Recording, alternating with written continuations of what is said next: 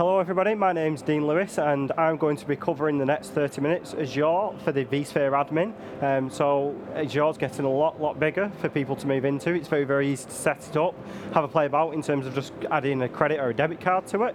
So it's just going to be a nice and easy step through what do we need to know as beginners. So first and foremost, the critical things. Where do I find this presentation for the information that's in there? Really nice and easy. vexpert.me/Azure, and you can download this from my Dropbox link. What are we going to cover today? So we're going to cover storage, networking, virtual machines, high availability, and migrating to Azure as well. So first and foremost, everything's done through a web portal, as you can imagine, with a cloud-based service. So we're going to talk about the constructs that we deploy that through. So everything is, all resources are deployed, are linked to a subscription, and this is where your payment details are connected. So this may be connected to a credit card, or it's connected to a CSP, which is Microsoft Cloud Services Provider. And this means that you pay your reseller for the resources that you use. Within that subscription, you also have a resource group. So this is a container that holds all related resources for your Azure subscription.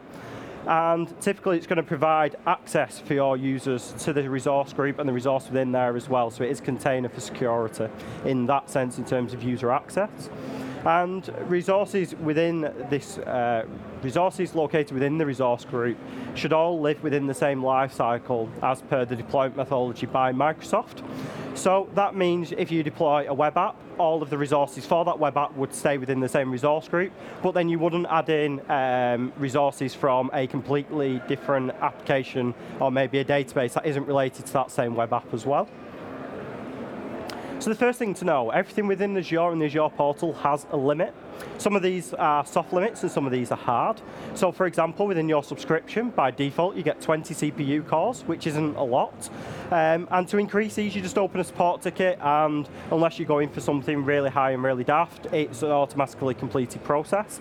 You can have 200 storage accounts per region, and you can have 10,000 virtual machines per region as well. And you can have 800 resources per resource group.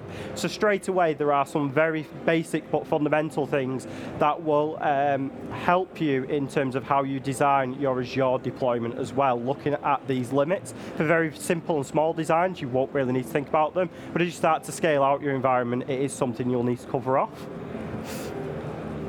So let's start looking at Azure storage. Everything is held in a storage account, and that is broken up into four main things. That's Azure Blobs, which is an object store, so that can store text, binary, or VHD files. We've got the Azure Files. So this is managed file shares for cloud or on-premise deployments. So essentially, this is an SMB version 3 share that also has a REST interface that you can connect to as well. We have Azure Queues, which is a message store for reliable messaging between application components, and Azure Tables, which is a NoSQL store for schemaless storage of structured data. Honestly, for those two, it's not an area that I work in, so I won't be covering off the last two on that list. So with Azure storage, the first things we need to think about is data location. So the first data location is locally redundant storage. So this is 3 copies locally within the same data center infrastructure that Microsoft will keep for you. That doesn't mean they keep backups of your data, it just means they keep a copy of their data available so that they can bring it back up if they have a fault on their side. So you won't be able to just ask them to restore yesterday's file for you. You have to cover that off yourself within their platform, within their offerings, or through a third-party product. We then have geo-redundant storage, which is where that data is replicated to geolocations, as it includes in the name. And we also have the ability for read-only geo data as well, which is where you are actually given an ability to read and use the data that's stored in another geolocation, but it is only read-only access. So because we're mainly going to be thinking about infrastructure, because we're VMware admins at the moment and we're taking our first steps into Azure, think about virtual machine disks. So everything gets a system drive, so we all know what a system drive is, whether it be Windows or Linux as a construct. We get a temporary drive. So this is a temporary disk where short-term storage for page file and swap files. So on this temporary disk, when you log into your Windows VM, you're going to see it as maybe the D drive. And if you store any data on that particular drive, if you reboot the VM, that data is going to be lost. You then also have any data disks that you add into the environment as well, and this is where you should store all and any data, whether it be for your applications, file services, whatever it may be. And you can have them at various different sizes, we'll cover in a moment. So what type of virtual machine hard drives are available? So we've got the typical normal spinning Rust hard drive. We have standard SSDs, which are in preview at the moment, and we have the premium SSDs. We have the ability of unmanaged disks and managed disks, which I've got some diagrams to show you the differences as well. So unmanaged disks, traditional disks used by virtual machines when Azure was first released and up till the past 2 years. They're capped by the limits of the storage account. So this means you can have a maximum of 500 terabits and 20,000 IOPS, and that limit isn't per the disk you add into the virtual machine, but the storage count itself, which means as your environment gets bigger, you may need to think about architecting the use of multiple storage accounts to increase the limits or not hit them, so to speak. With managed disks, when you deploy these, it handles the creation of storage accounts and management in the background for you, so you don't see a storage account linked to a managed disk that's being deployed. You don't have to worry, therefore, with the scalability of these particular storage accounts. And you specify the disk size and the performance tier that you want, standard or premium, and Azure creates and manages all of that side for you. So on the left, we can see unmanaged disks with a compute cluster, and they're sat into one single storage unit, and this also needs to be thought about in terms of that data location as well, and the failover and high availability of that data if an Azure zone goes offline. Whereas with a managed managed disk, again, the same compute cluster, but connecting to different storage units, and again, you can specify and help spread that data across different failure domains as well. And just a quick preview using Storage Explorer within the Azure interface. And here we can see the VHD constructs of virtual machines that have been deployed within the particular environment. So networking. So the Azure Virtual Network is the equivalent to a vSwitch. A VNet is isolated from any other VNet, and you configure your customer private address range within these VNets. So different VNets will have different address space, and obviously not a great idea to overlap them. It can become quite confusing. So again, another design fundamental you need to think about upfront as you deploy into Azure. And you can segment them virtual networks into one or more subnets and allocate portions of virtual machines into each subnet within there. So for example, you could have a 10.0.0/8 range and then split it up into multiple subnets within that 10 range, and then deploy another VNet which may use the 172.18.0.0 over a /24, and then maybe further subnet that down again for your own needs. You can enable communication between your VNets using VNet peering.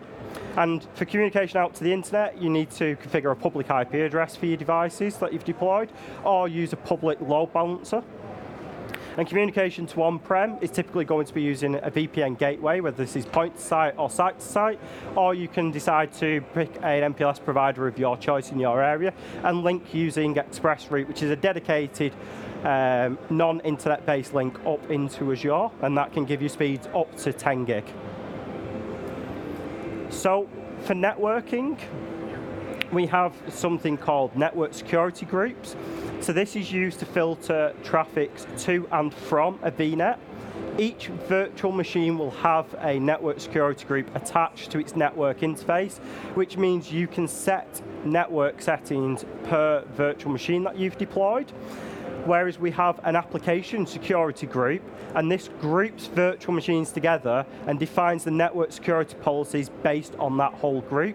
So if you have a number of web servers deployed, you would deploy the application security group, allow your HTTPS traffic, possibly block port 80 access, and this would then push that to all the virtual machines within that group. Whereas if you did it on the network security groups individually, you'd have to make that change to each virtual machine instance deployed. Okay, so looking a bit more depth in virtual machines. So we're just going to look at the IaaS platform today. You can deploy from a list of templates of standard images. So you can deploy pre-packaged operating systems, Windows, Linux, Ubuntu, Red Hat, whatever it may be, or included with bundled software from the marketplace. So for example, VMware or Commvault installed on Windows servers.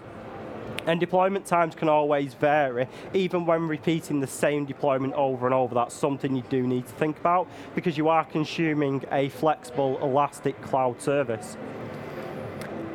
First things first, let's be open and honest, Microsoft will reboot your virtual machine if it needs to. Usually they'll do this for maintenance reasons, and it's extreme maintenance reasons. So for example, if there's been a massive underlying hardware failure for whatever reason. However, they will always best effort try to live migrate your machine somewhere else if they know predictably that hardware is about to fail or they're doing maintenance. In the SLA agreement, it states that they will pause your virtual machine. So you may see drop-in packets for virtual machine as it's moved, for example. However, we don't see this on a day-to-day basis, but let it be known that it is there in their SLAs. So how do we work around this? How do we stop Microsoft from rebooting our virtual machines? Well, the answer is you can't. What you have to do is create an availability set, which for ourselves in the VMware community know as high availability. It's not the same. So you are not able to make a virtual machine highly available across multiple hosts in the same way you can with VMware. Microsoft will try their best to do that automatically for you, but offer no guarantee.